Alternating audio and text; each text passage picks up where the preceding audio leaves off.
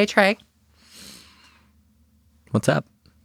It's been going well. Up has been up. I have a fun little emotional story for you. How emotional? Not that emotional. But like, you know that I have been losing weight and my clothes have stopped fitting me very well. Okay. So I went to the mall recently to get new clothes, which has always been a very painful experience for me in the past because it's hard to find clothes that fit me or like even look good. But I was like, I was like, this is going to be like, we're going to take it one step at a time. It's okay if you can't find anything. Like, just try some stores out. Like, don't freak out. So I went to some stores that I was like, they've never carried my size. There's no way I'm fitting, but I'm just like, I kind of wanted to go there. I was like, I'm just going to look through and I'm going to say no to everything because it's garbage anyway. And then I found some pieces. I was like, oh, okay, like this is actually kind of nice. And I was trying things on and they all fit. And I like had an emotional moment where like different stores, I was able to find things that actually looked good on me and fit. And I was like getting emotional that I was like, oh my God, this has never happened before. I can just go into stores and buy whatever I want now. And like, there's going to be things for me. And then I got very angry very quickly afterwards because I was like, it should have never been like, I should have always been, there's no reason why I shouldn't have been able to go into any store and bought whatever I wanted. So then I got really mad at society for the fat phobia that exists and how it like negatively affects very simple day-to-day things. And then I went home and I calmed the fuck down. But that was I had a good moment. It was a good moment, but I also recognized, and I wanted everybody on the pod to hear because it reminded me of our costume episode. The last two paragraphs of that are the most you thing I've ever heard you absolutely. say. Here's Wild. a story that's really nice and uplifting. Then I got mad at society. Then I went home and calmed down. But I mean, yeah, it's like I don't know about uplifting. Like I never should. Like I should have always been. Like it's like I'm proud of myself for losing weight. It should never be the case for anybody where they can't go into a store and find clothes that they feel good in. Agreed. That should just never be a thing. And I got mad that I ever had to feel like relieved that I could go into it. Like that's such a, I don't know. It's like a basic thing that everybody should be able to do. True. I've been having an emotional everything because I'm in the middle of a run of Rent. And I'm emotionally drained. That's a lot of emotions. I'm emotionally drained. A sold out run of Rent. I would promote it, but you can't get tickets anymore. So, haha. I'll tell you all about it if you don't have tickets, except I'm not going to tell you about it because you should have gotten tickets. There we go. Aw, that was so sweet. I'm a part of it. Although after your behavior in the last episode, if anybody wants a ticket, I know I am going to see the show. I'm very excited. I'm excited to have you there. Yeah, I think by the time, it'll still be running by the time this airs. So yes, it will. I believe we'll have one more weekend. Yeah. Right? Unless we extend it forever, Rent forever, 100 years of Rent. I would die. My vocal cords would evacuate. 100 years of Rent. My vocal cords would evacuate from my body. I mean, I'll only go to one show, so not if you extend it, I'm not seeing another. Not seeing it again. It's been a long week. It's been a wild week, as tech weeks are wont to go. Mm-hmm. But we made it through and put up a show that is very well liked. I'm very proud of it. People seem to be responding super well, and that's all you can really hope for. We're having a blast with it. So we have we got fan mail. Yeah, we've gotten a couple of emails from the theater fan dates. Yeah. From the audience. I'm trying it out. I think we already agreed on audience. Theater fan dates.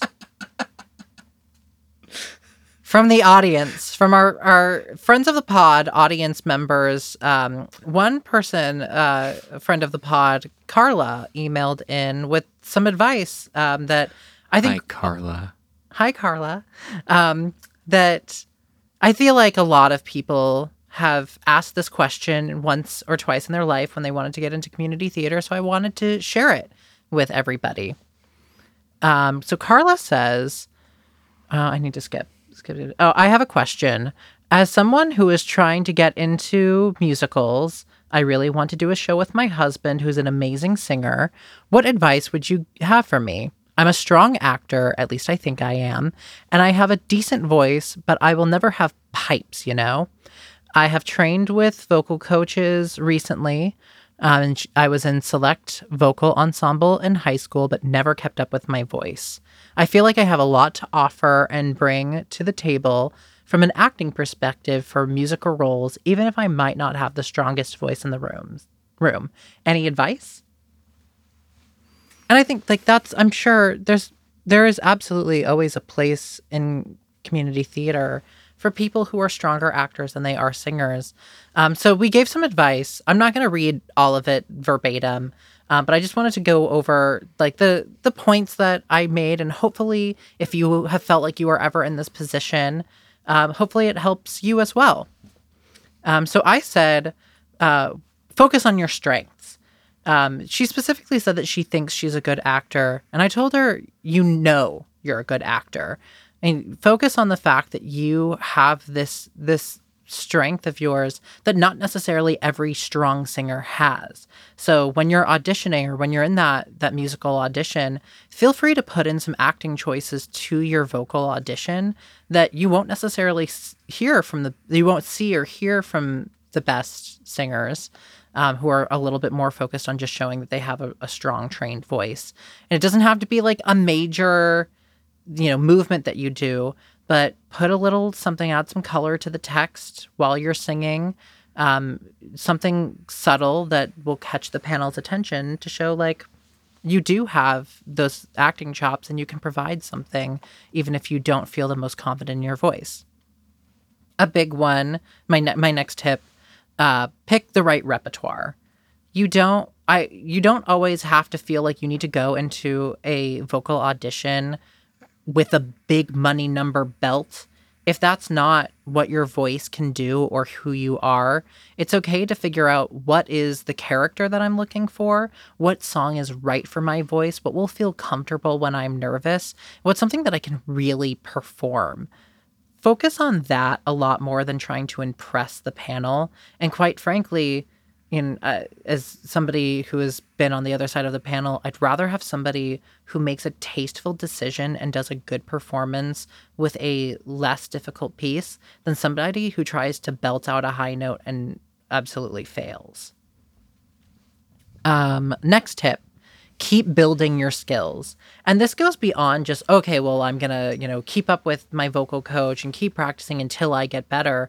There are skills that you can add to your vocal audition that go beyond just the quality of your voice. So along with kind of making acting choices, you can make choices with how you use your voice to convey emotions and provide a little bit more to the audition than, again, just the quality of your voice. You can growl. You can add some light airiness to certain places in the song. You can do kind of these, unconventional things with your voice that just catch the panel's attention and says like, oh, you have some control over your voice that actually is not too hard to do. These aren't like, oh, you can only be a very well-trained singer in order to do these things. They're actually fairly easy to learn. And as long as you kind of keep up with it and don't try to overdo it, it's very easy and doesn't affect your voice. And then, go ahead. I think to that end too, I mean, I've definitely heard like similar sentiments to like this kind of thing before, right? Where it's like, well, I want to get into musical theater, or I want to do better in musical theater. I've heard the gamut rather of like people who want to improve to do more musical theater, right? And I think that one of the things I hear a lot is, well, I worked with a vocal coach. Mm-hmm. And I think that something that we maybe miss that is very important I think to just kind of put out in the air is that building a voice, particularly one that hasn't been used a lot, particularly for musical theater, which is a lot of very hard repertoire often, takes a long time. It takes a long time to build a voice. It's building a muscle that's been not really in use, or worse, used in inefficient or poor ways. Right. You know, even the way that we talk often is not great Right. for the voice. So, you know, that's one of the things that I kind of tell people is like, it's great. You're on the right track. If you're trying to strengthen your vocals and you found a coach that resonates with you, that you think is giving you good technique, stick with it for longer than you think you have Right. to. It can't just be, there have been many times where someone has been like, well, I'll come in for a lesson and you can teach me how to belt. And Yeah, it's no, like, that's not oh, gonna no. happen. You No. can come in for the next year and I can teach you how to belt. Honestly, And then like, take those lessons and work on them for the rest of your life.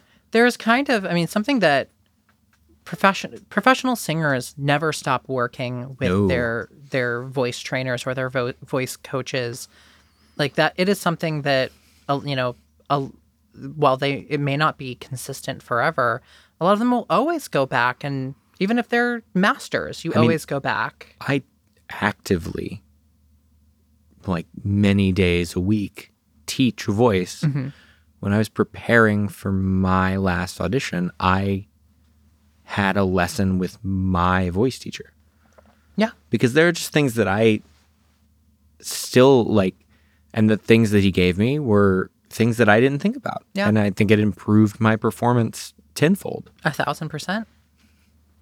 So that's important, is to just stick with that. If you're on that path, stick with it. Stick with it. And you know, with learning any instrument, and the voice is absolutely an instrument, you will hit plateaus where you think, well, maybe this is as good as it's going to get. And then someday you will just break off of that plateau and it'll just go up and up and up. Yeah. So really stick with that. I think that's, you know, kind of key to this whole equation. Yeah. And then my last tip was audition for fun. Don't feel like, I think that was probably the best audition advice that I was ever given, was audition for shows that you can't do or don't want. That way, like, you get used to the audition process, you get your face, you get your voice out there. And worst case scenario is you don't get the role, which you didn't want or couldn't do anyway. Right. But you got that experience. It's so important to sing your audition pieces in front of people. It gets you that experience and that like true practice that you need. And then the best case scenario is they do offer you a role, and then you figure out, like, do I just turn it down or do I try to make it fit into my schedule? I mean, that's the thing that I preach this to like my students all the time, is that like the greatest thing about an audition is that you're always playing with house money, right?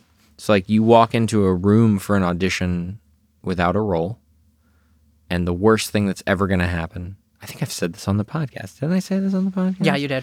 Yeah, the worst thing that's ever going to happen is you walk out without a role. So yeah, and I'm a huge proponent of like the only way to get rid of those nerves, the only way to get rid of, to figure out how people hold auditions, because everybody, you know, kind of does it differently. Slightly differently, yeah.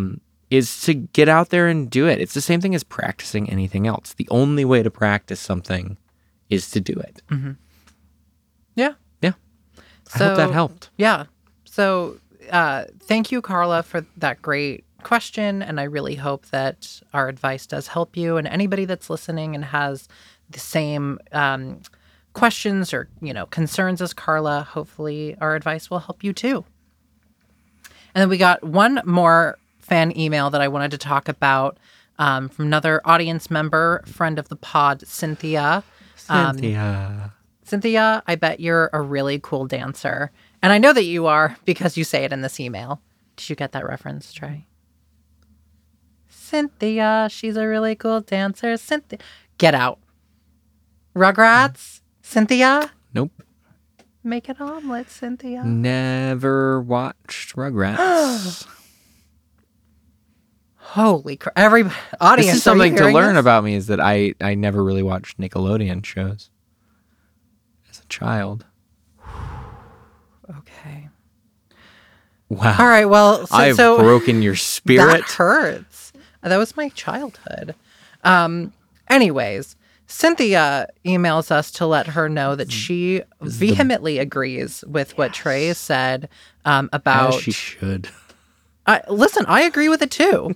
That when you're doing your dance rehearsal, the music director should be present, and you should try to always learn your dances with the actual accompaniment, not a track. It only makes sense. Yeah, oh, absolutely. We went over this, and we love your support of that, Cynthia. And also, she gave us really a really good piece of advice that she does that I want everybody to hear, and that's that she actually writes all of her dance notes into the music, so that even during her music rehearsals, she can plan her breaths a little bit better with the movement that she's doing, so that she doesn't run out of breath for specific notes. Really great advice, Cynthia. Thank you so much. And hopefully other people start doing the same, and just have a better experience with their song and dance. It's an excellent idea. Yeah. Thanks for agreeing with me. I love that. I will say it doesn't that happen. Adam is making It doesn't right happen now. often. Well, I'm here to just say, thank you so much, Cynthia. What great advice. And you're just thank you for validating me, Cynthia. Someone has to. Make an omelet, Cynthia. I don't understand. I know you don't, and I don't care that you do, because other people in this audience will understand. I'm sure. And you know what? Email in and validate me and say that you love Rugrats. You think I'm not used to this? You know what else I didn't watch? SpongeBob. Wow. Never. You love that musical too. It's great. I saw it with Sam. It was so much fun. Yeah, I think it, I'm sure it's fun. It's not, I love some numbers. I'm not big into it, but. No, it's very much not a type musical. Much of I didn't hate it. I think I'm sure staged, it's visually spectacular. It's unbelievable. I'm sure, but musically, I think there are a few good songs that I was happy with. Overall, it's just not for me. Music is also unbelievable. It's so good. I wouldn't call it unbelievable. It's so good. The imagination, but it's so good. We need to move on from. But I never watched the show. From the lack of Trey's childhood and start talking about our main topic for the episode. Oh, right. Yeah. A topic that's near and dear to both of our hearts. Yeah. We've both done this. It's definitely happened. Done it a lot more. I've done it a lot more. I do it currently, constantly. Music directing, music directors, music directing. Yeah, as we kind of started on, well, not kind of, we did start on last week, kind of moving from the bigger concepts of community theater into the cogs, the parts that make it actively work, right? Yeah. The people who are there last week was, costumers and makeup artists and hairstylists and this is a big one.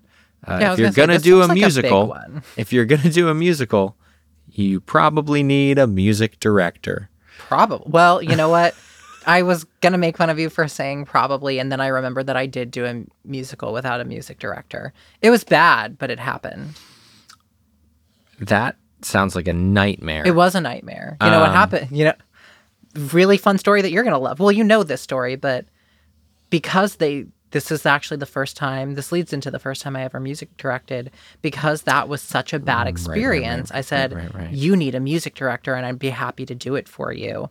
So I did it, and there are a lot of things that kind of clicked into place and had to be maneuvered, but that's how we ended up doing American Idiot together. I was about to say, that means that you are directly responsible for me music directing in this area as well. 1000%. I thought this was known and should have been internalized every time you think about your music directing career of how you should be thanking me for it. I'll send you all my awards. Just an empty There's shelf. one. No, there's one. I was like, send me, what? There's one. It was a good one. I've got a bunch of empty shelf space There if we you go. don't want to fill it. Maybe someday. Yeah, sure. Just make sure that like if you ever do like win an award that you have to give a speech, you have to shout me out. That's I think I would have done that even. Stop it. Without- Would you have really? Yeah, I definitely wouldn't have done that for you. I know. That's not true. If you had gotten me my start, I absolutely would have. That's really funny. But you've I really never thought about the series of events that led to. you know how carefully I planned that? I had that planned for a while because I knew he was going to do the show that I music directed and then American Idiot. I was like, "Oh, I could use this to my advantage." And that's exactly what I did. That is my show. Yep. That's my show, and it always will be. I would like to do it again, please. Oh, absolutely. That'd be great. Let's start at the very beginning. A very good place to start. Yes. And where do you usually start as a music director doing a music rehearsal? I can't believe you wrote this in the outline. Warm-ups. Yeah. You know what's funny about warm-ups? And I'm waiting for the joke. Should I expose myself on this podcast? We're filming. Recently, this is not OnlyFans. Not like that. This time, Go on. I said recently to someone that I music direct a lot. Mm-hmm. I also drum for shows a lot. I also am in shows occasionally. Mm-hmm. I will fully judge another music director from the way they warm up a cast. Is that not normal? Or is think it just normal. us? It might just be us. I don't know. Somebody else tell us if you also do that. I'm a very judgmental person. But I Like if the warm-ups are bad, I extrapolate that onto everything else. It's hard to separate. It's hard to separate because it's just like, this is basic stuff. Yeah. So what are your criteria that like what distinguishes good warm-ups from bad warm-ups? Well, I don't think I'm very good at warm-ups. It is very like it is subjective, right? But like when this whole podcast is subjective, Trey. When I come up with a warm-up set for a show, I will often think about starting what are the demands of the music, right? So I have a set number of warm-ups that I use for most things. I use it in my voice lessons. I use it at the beginning of most rehearsals. But I kind of tailor those and temper those with, like, I really almost think of it like almost like Lego pieces. Like I'm taking one out and putting one in its place that would better fit this situation, right? So if I'm doing a rock show, I will do warm-ups that are generally a rock show will be higher. So I'll do my warm-ups a step higher or a step and a half higher. Generally I'll do like more aggressive kind of like, okay, we need to warm up this part of the voice that's going to get hammered by doing a rock show. Generally in a rock, like if I'm doing a rock show, I'll throw in some like stretches and like laryngeal massage to it because these are things that are getting super tired out by that style of music, right? Very different than if I did like a golden age musical. There are different requirements that you need to hit during a warm-up. I also am heavily against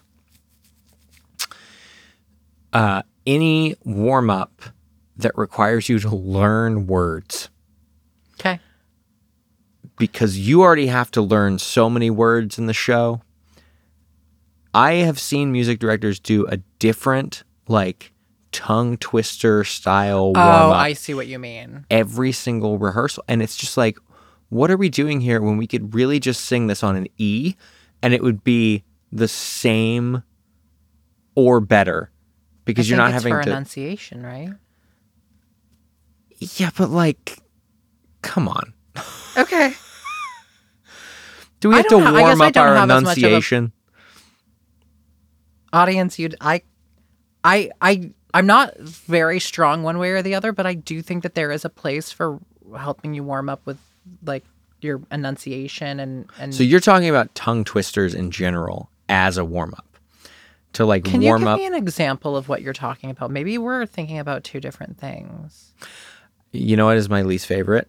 Yes. Warm up I whenever don't. Well, anyone no, I don't does know, it? but I would love to know. Many mumbling mice are making merry music in the moonlight. Mighty nice. You ever heard that one? I have, yeah. I hate that shit. Get that out of my face immediately. Okay. I have to think on that. Audience, I could use some help on this.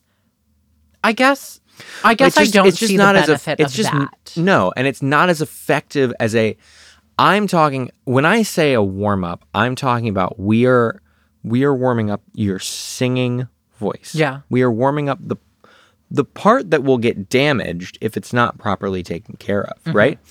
So to me, doing something like that is far less effective than just going E upscales and back down and doing it properly and making sure that everybody is doing it correctly, making sure everyone is doing the vowel correctly, making sure that everyone is placing it right.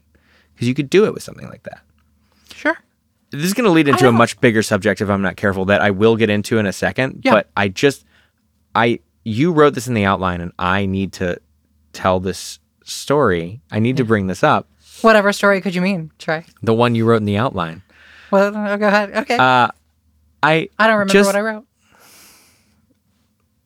Many moons ago, we were doing American Idiot. Yeah. And I had my set of warm-ups that I would do.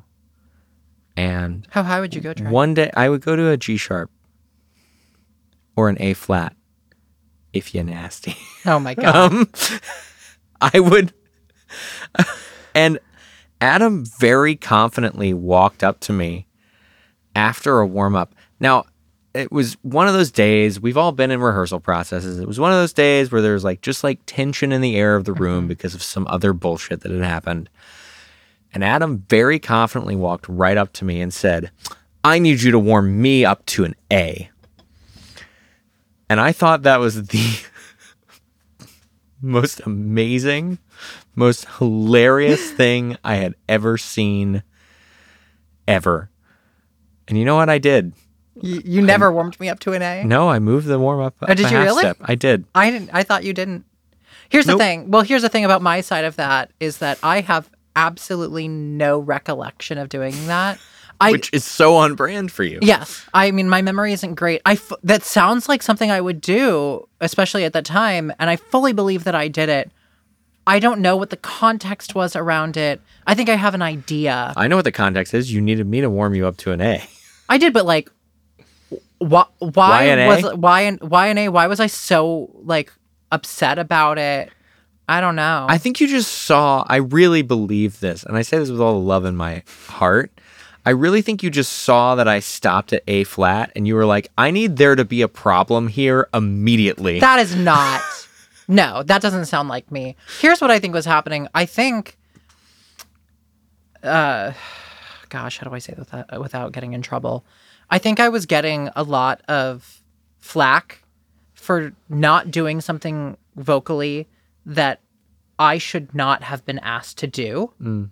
And it was I would get that note constantly.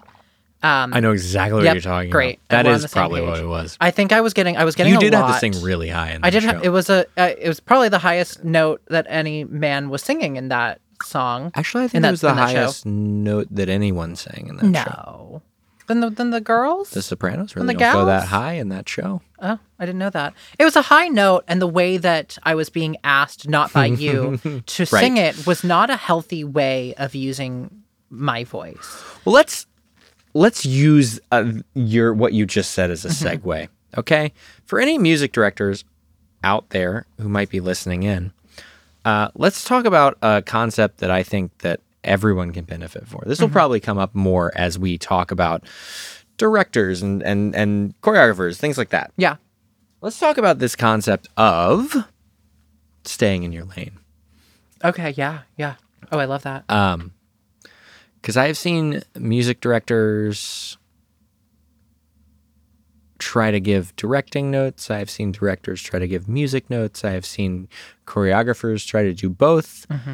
I've seen a costume director or a costumer try to give choreography notes, and I've seen a lighting guy trying to give directing notes.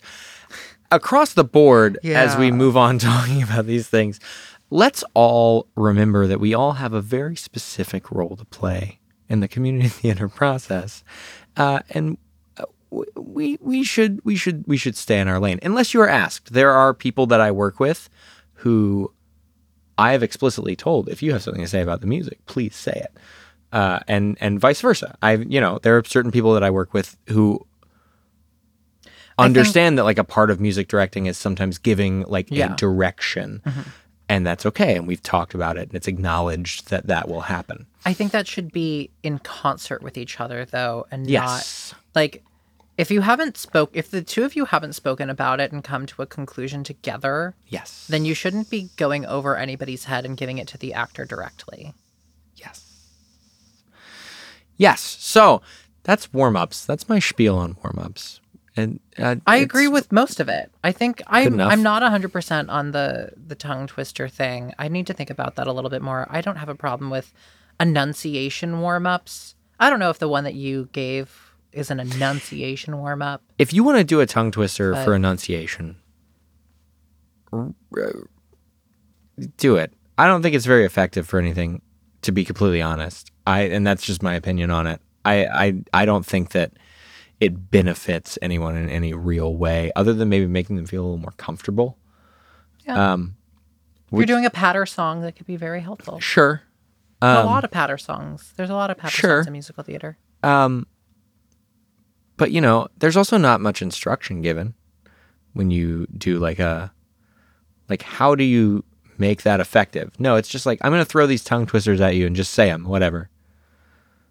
A lot of it is like a lot of warm-ups that I see are simply regurgitated information instead of like, I'm doing this because A, B, and C.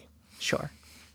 I think I can agree with that. A lot of musical. What you're about to say is correct. I don't want to spend the whole episode talking about warm-ups. Yeah, we've got to move on. There's more to the music rehearsal assigning than warm-ups. Vocal parts. Yeah, like you've got a group of people. Yep. And I think we're about to talk about the same thing that we're immediately thinking when we think about assigning voice parts. But you got a group of people and you've got probably 3 to 4 part harmony. You got to split them up. And if you try to have them do it on their own, you will have. God, don't. If you have 10 women and 10 men, and you say, okay, like, what's your voice part? You now have 9 sopranos and 8 tenors. And that doesn't really work when you want a good blend. So, Trey, how do you deal with that? Tell me I'm wrong. By the way, tell me I'm wrong. No, you're exactly 100%. You're 100% correct. There's in no world would I say that is wrong. You're 100% correct, and I'm just gonna say it. I'm just gonna say it as it is. Say it, girl. Fucking, you're probably not a soprano, and you're probably not a tenor. Yeah. And you need to live in that baritone and alto world for a little bit. And just realize honestly realize how much better your life is going to be. I get somebody told me once I was a soprano, so I sing soprano. It's like, but you're not. So maybe this not is how for this show either. Maybe you were for that show. Maybe you were for that group. And this is the thing. It does often come down. I have had people legitimately pissed at me that I put them on an alto harmony. And it's like, well, we need altos. Yeah. And also, you always sometimes you're just not the best. Like, even if you are a soprano, sometimes you're just not the best soprano in the room. or you're not the best soprano for the sound that I'm Yes. trying to blend. Yeah. So this is how I deal with it. I just tell people what they're going to sing. Yeah. When someone auditions for me, and this is across the board, I've done this for every single show, and I don't know that this is standard, but it probably should be. Mm-hmm. When someone auditions for me, I write down what I think their voice part is. Yeah. Now, if they have a range of notes that they can sing on their resume, then I will generally be like, this is probably correct. Yeah. If they write just a voice part, I will write what voice part I think they should be singing. Okay. Yeah. Sometimes I am wrong. That happens. Sometimes someone is coming in with a song that they think is good for the show. It's different than what their voice usually sounds like. I'm thinking of one specific person who I absolutely was like, you need to sing the alto part. And then halfway through the process, I was like, you are a very good soprano. And I made a mistake. Yeah. That's good. And that's very okay. big of you. Like, that's okay to make those mistakes Yeah. because all I'm trying to do is get the ensemble to sound good. Yeah. And I have, when I can, I have cast shows based on this. And that, goes way back to casting about how, like, sometimes it has nothing to do with your talent. Sometimes it's just what the show needs. When we did American Idiot, Yeah. I cast the show specifically so that we had the leads, 2 tenors, 3 baritones, 2 sopranos, 3 altos. Nice. And that show was beautifully It sounded blended great, yeah. the whole way through. We have to realize that the way the human ear hears things, you need more low end Yes. in like a vocal harmony because the high things are going to cut through Yeah. no matter what. Our ear You can catches those have an easier. ensemble of 30 people with 2 sopranos and you will hear those notes every single time. Yeah. Putting aside even that it takes more air to get up to those notes, it's generally a little bit louder to sing those notes. Even if everybody was singing at the same volume, you would hear those notes. And people just don't think about that. The number of times that I see an ensemble in community theater where it is just all soprano. Oh God. It sounds bad. It Too does much soprano. sound bad. It's too much, and it gets shrill. It gets really bad, and I don't like it. Especially, I mean, like it's like that old. You probably might not know this joke, but I used to play in an orchestra when I was like growing up. Every year we would do a summer concert, and it was like a big Independence Day, July 4th thing, right? And there we always did the what is it called? It's Stars and Stripes Forever. Yeah. In the middle of Stars and Stripes Forever, there's a piccolo part, like a pretty famous piccolo part. Yep. And the director would never let more than 2 piccolos play it. That sounds And right. all of these flute players would show up with their piccolos, and every year he would be like, do you know how you tune 2 piccolos to the same pitch?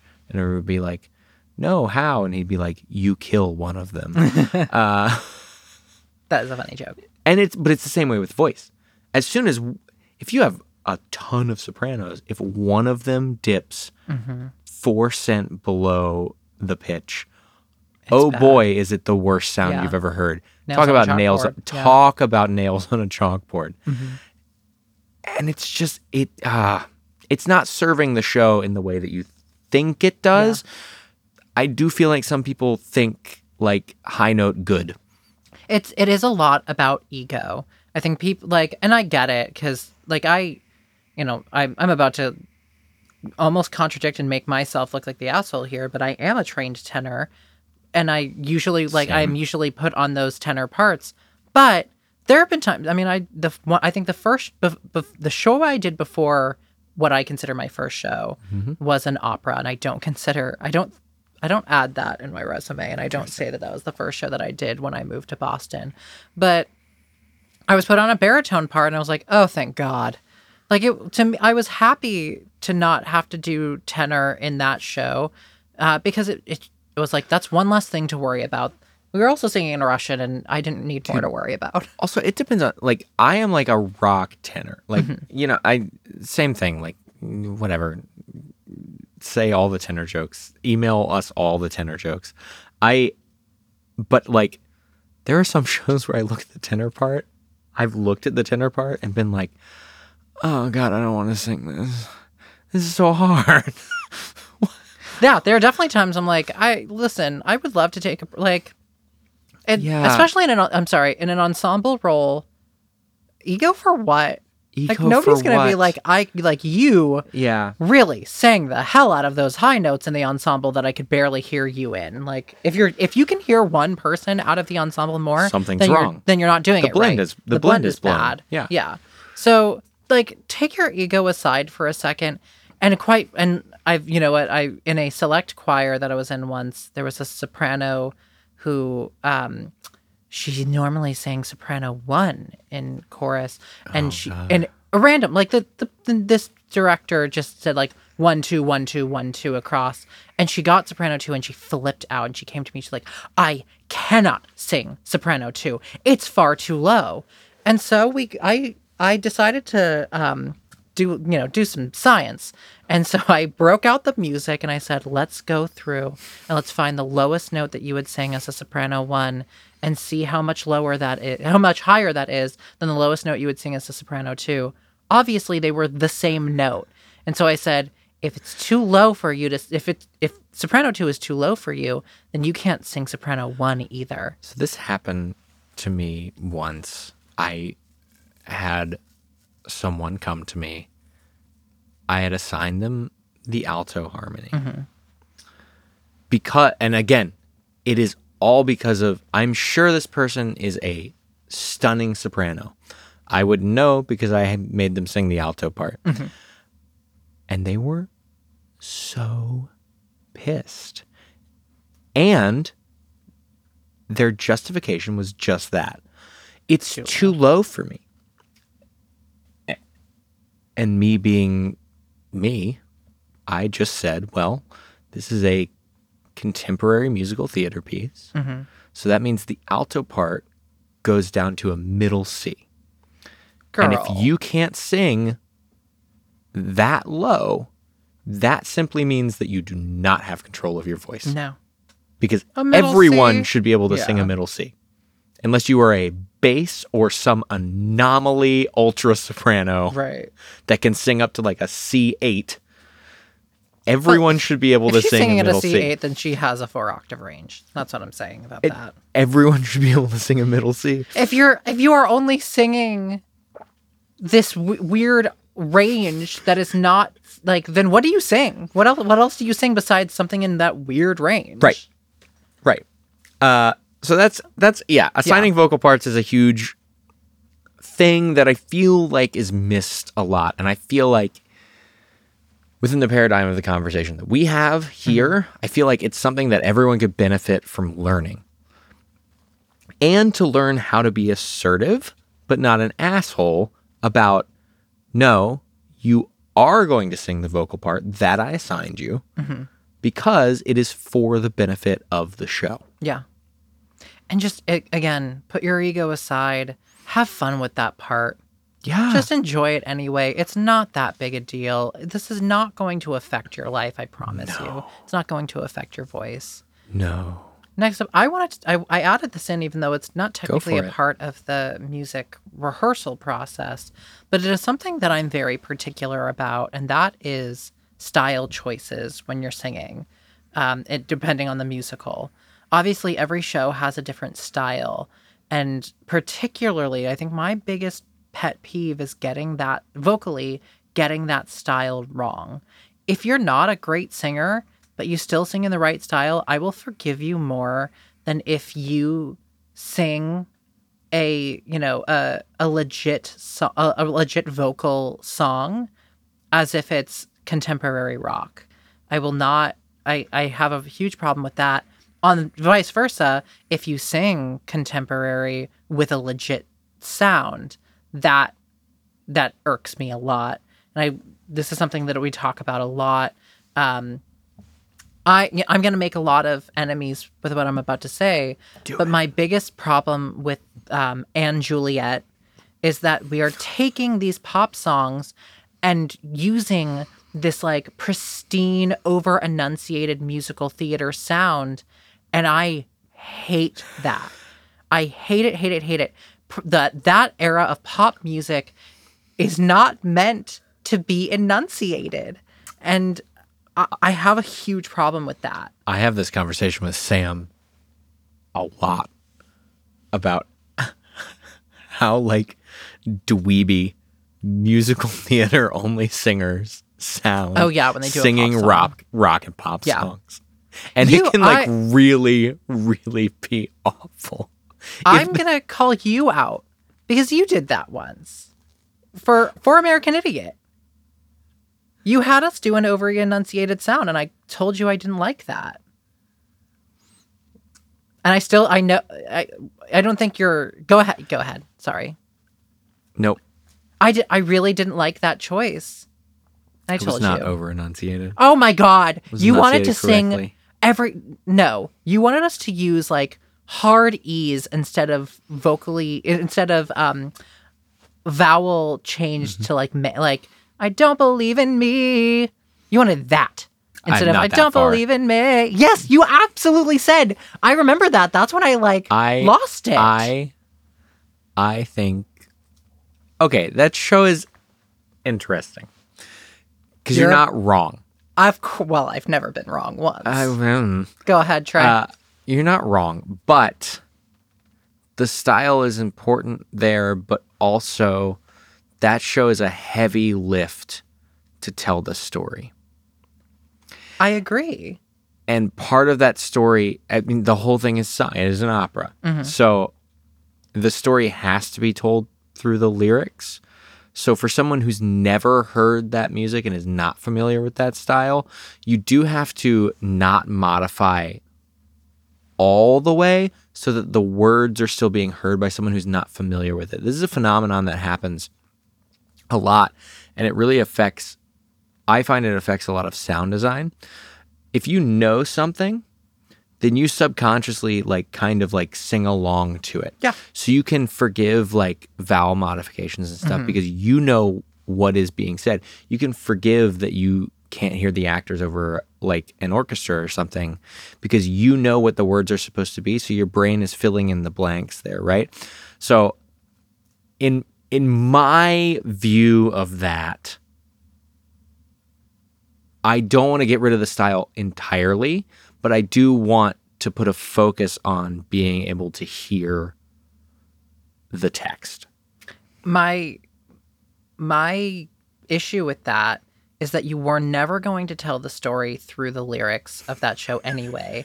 You were going to tell the story through the stage direction and the acting. Like that, to me, you guys focused on the wrong thing to tell the story. And not to say that you didn't, I still think that we got the story across with the direction and with the acting, but I felt like that was a step in the wrong direction that was unneeded. I disagree. I think there's a healthy balance that you can strike there. Sure, but I don't think it was needed at all. I honestly don't think that we were going to get the audience to understand it anymore with the lyrics. I think some of those lyrics are beautiful and evocative. Yeah, I mean, there are definitely times when I think, like, if there's a lyric that really, like, that you don't think that the audience will hear unless you bring it out, you can find a way of doing that. I need the style to stay, and that includes all vowel modifications. I will lose it. Also, can I just say that this is the most... If Mamma Mia can do it, we can. I'm realizing that this is the most, like... I'm clearly very like passionate about the subject because this is absolutely the most pedantic I've been on this podcast this entire time.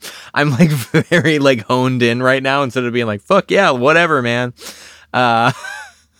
What's next? Let's move on. The rehearsal process. Let's just talk about like, can you go through standard music rehearsal process in like 5 minutes?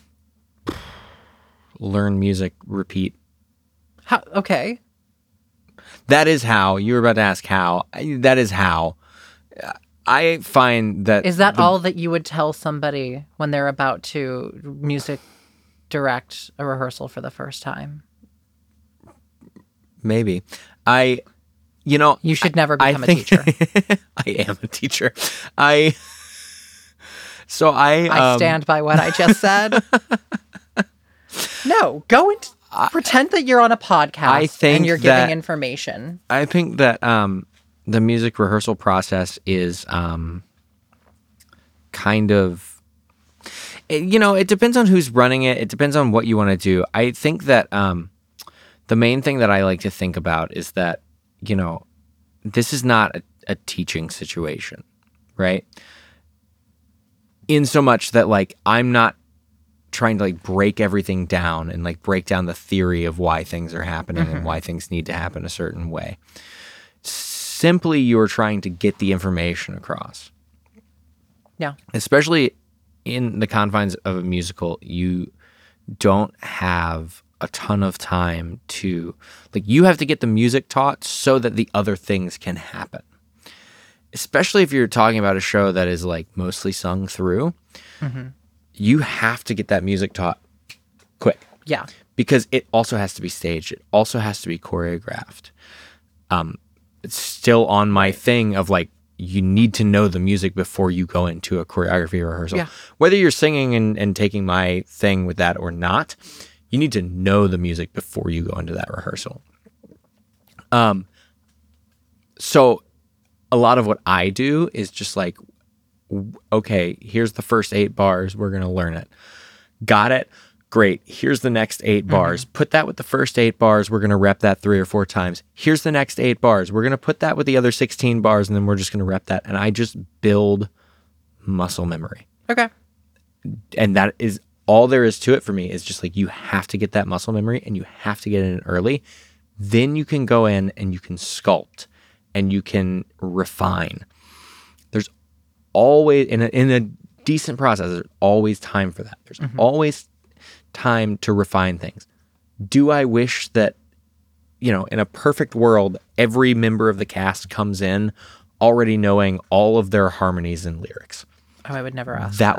I would never ask that either. In a perfect world, though, that's what would happen, right? Yeah. So you could just, from minute 1, you could start talking about dynamics and phrasing and style and all of these, like, nuanced things that make something sound really incredible, right? Take it to that next level. But that's not the reality of community theater. It just isn't the reality of community theater. Yeah. Most people don't have the skills to read music. They don't have any way to, like, plunk out notes for themselves. So you have to do that work for them. Yeah. And you have to do it in a way that is digestible to the lowest common denominator in the cast, right? I find my way of doing that is repetition. I'm sure other people have other ways, other theories about that. I'd love to hear them. But that's my music rehearsal process. Get it taught as quickly as possible, like, really, like, cut and dry. Then go back in, add the dynamics, add the nuance. Yeah. I think that's a pretty standard way that you see in most music rehearsals. Same thing. Like, something else that I've seen and I actually particularly like is same idea, just starting from the end. That way, when you build forward, it's a little bit easier to it naturally ends at the, like, you can start in one place and then it naturally kind of, like, goes on and concludes. So I think the most important, not to get too, like, out there with it, I think the most important part of any show is the beginning of the show, the opening number, and the end of the show, the closing number. That's exactly right. Because the beginning of the show is what's going to draw your audience in and make them come into this world and come in on this journey with you, right? And the end of the show is what they're going to leave thinking about. Yeah. So that's usually where I start, is depending on the scope of these numbers. I did this with American Idiot. The first rehearsal, we did American Idiot, which is the opening number of the show, and What's Her Name, which is essentially the closing number of the show. those things have to be strong. Everything else in the middle is fluff compared to those two numbers. I want it to be as good as those two numbers, but if it's not, You've the got beginning some is leeway. strong and the end is strong. Yeah. Cool. So let's move on to a big, and I'm going to tell this story. We're going to talk about Sitzprobe, which is like that is the music director's day. That is their day. the best rehearsal. Everything should just be handed over to them. And I'm just going to tell the story of probably the worst Sitzprobe I've ever been a part as a music director. Even as anything, the worst Sitzprobe I've ever been a part of, where I came in prepared. I was like, this is how we're going to run it. I was so excited. It was my first Sitzprobe as a music director. I was ready to go, prepared. I come into rehearsal like chairs set up, ready to run this whole thing. And the director comes up to me and he says, "So for Sitzprobe, which songs would you want to do?" I said, "All of them. It's a Sitzprobe. This is when you run all of the songs with the band. This is the first time that the actors get to sing with the full band. They get that in their ear. They get some really important cues from them. We might need to do some vamps." I don't know why I was explaining Sitzprobe to this person. And he said, "So we actually need you to pick a few songs to do because we actually need to use this for choreography rehearsal with the band." And I said, "That's not what Sitzprobe is. This is about the music. This is not about choreography. This is supposed to be full, just voice and band." And he said, "I'm sorry. Well, they need work on their choreography. They don't know their dances, so we're gonna have to turn this into that." And I got so upset. It was the worst. I'd never been so upset in my life. And if you are a director, if you're a music director, that should never happen. Find another rehearsal. Do not do that during a Sitzprobe. So I wanted to make sure that I was correct on this. Sitzprobe is a German word. Yep. Meaning seated rehearsal. Yeah. Yeah. Sit. Yeah. Prova Alitana. Probe. Anal. Sit.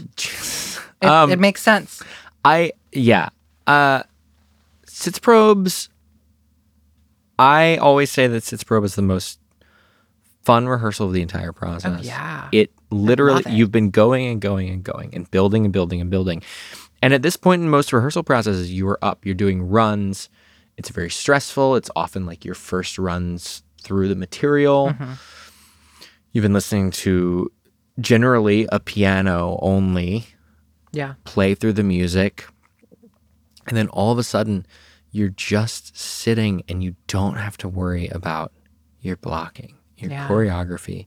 You just sit and you get to listen and you get to experience professional musicians play through this material that, maybe you've heard it on a soundtrack, but there is nothing like the electricity of having someone play live music in front of you, especially to be able to sing along to it.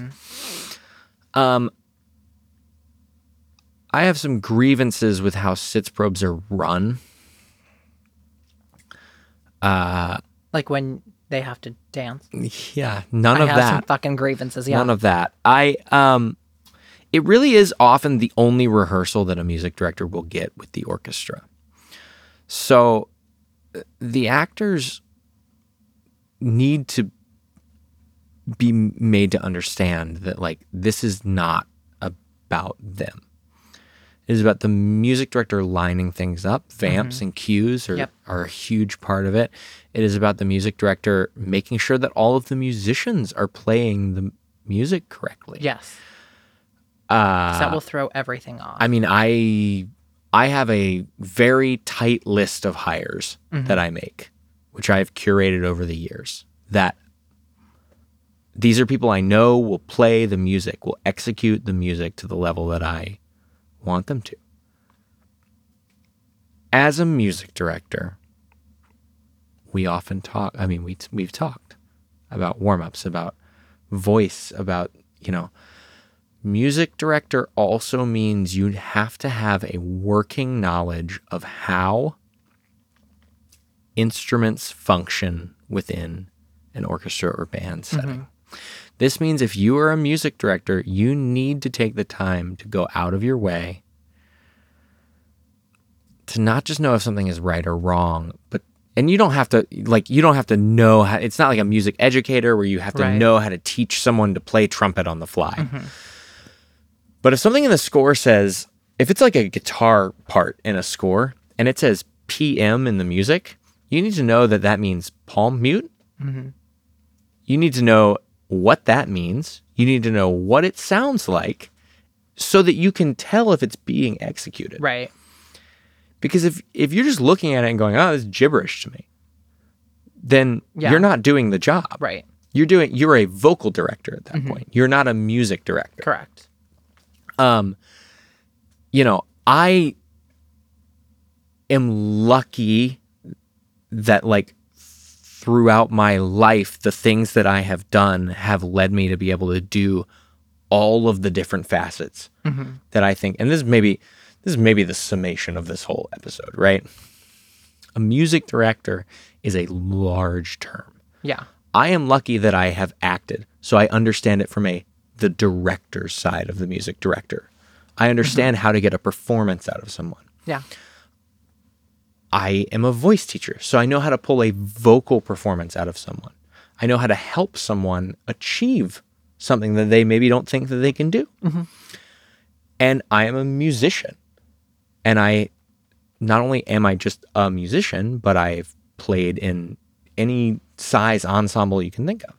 So I understand how to direct, conduct, give notes, make changes from that side of it, right? So many people only focus on one part of this and think that it's okay, when the knowledge is really out there. You just have to isolate what you don't know and go find the knowledge. Right. Yeah. And Sitzprobe is a big indicator that maybe some people don't know kind of what they're doing, right? Yeah. It is a very exposed, vulnerable moment for the music director. Yeah. Where it's all there and you can't hide behind anything. No. So I think, it is my favorite rehearsal, but I've seen them run so poorly. You really need to just you need to be able to get through everything and you need to make it effective. Yeah. You need to have an effective use of the plan. Sitzprobe. You have to have a plan. It's not just, okay, run through all the numbers. Make sure, is there a vamp? Make sure that everybody feels that vamp and when they're supposed to come in and help your band understand. Generally, it's about 3 or 4 vamps before we move on, but pay attention during this part. Or what I often find myself saying, okay, we're going to get into this vamp. This is how I'm going to call a hold in the vamp. This is how I'm going to call a move on. This is, I have different hand gestures and I will just say, this is how I do it. Does everyone understand? Is that okay for everyone? Does anyone need something different? Yeah. And that's just, I've been in a lot of situations where a music director will cue a vamp, but who knows? Because it's just some random motion. It's just, which everybody has a different motion. Everyone has a different motion. Things. Yeah. Sitzprobes are fun, but they are functional. There's a function to it. There's and we have to play into that function. Yeah. Absolutely. I think you've already kind of talked about this, but as far as once you've added the band in, which is kind of the last kind of piece of the puzzle that's added in, is there any, you've kind of already talked about how you do it. Is there anything else that you want to add in? No. Okay. Yeah, you've talked about you find the right people that will perform to the level that you want to. You kind of explain what you need from them. I'll say this as a closing kind of band thought, as a closing thought to the episode. Sure. Don't, if there are music directors listening, there are. Don't be afraid to fire someone. Oh, yeah. Professionals, right? If you're hiring a professional musician, you're paying them, and they're not doing the job, fire them. Yeah. Find somebody else. I know it's stressful to find somebody else, but you can. Sometimes it's needed. You can. I'd rather that than sit through 2 or 3 weeks of Garbage somebody playing or not playing it right. being a problem. Yeah, being a problem. That's another. I mean, that could be a whole episode. That's in I itself. mean, that could be anybody in the cast or the Yeah. production team. Let 'em go. So, yeah. Let them go. Yeah. So that was a That's- lot of information and opinions about music directing. Yeah. I'm excited for this episode. Let us know your opinions on music directing. Yes, what a great way of segueing into socials. Which is my favorite part of every episode, to be honest. But Our new yes, socials are all dashes. there's no dashes in any of our socials, no matter what you've heard me say before. Dash at gmail.com. All of our socials on Instagram, TikTok, and Twitter, as long as Twitter is still around, is Theater Mandate, all one word, no dashes. And our email, because we do enjoy our emails that we get from our audience, asking for advice, giving advice, helping us settle any fights that we have between us, validating us for some of our thoughts. Please do so at theatermandate@gmail.com. Theater Mandate, all one word, no dashes, at gmail.com. Until next time. Bye, Adam. Bye, Trey.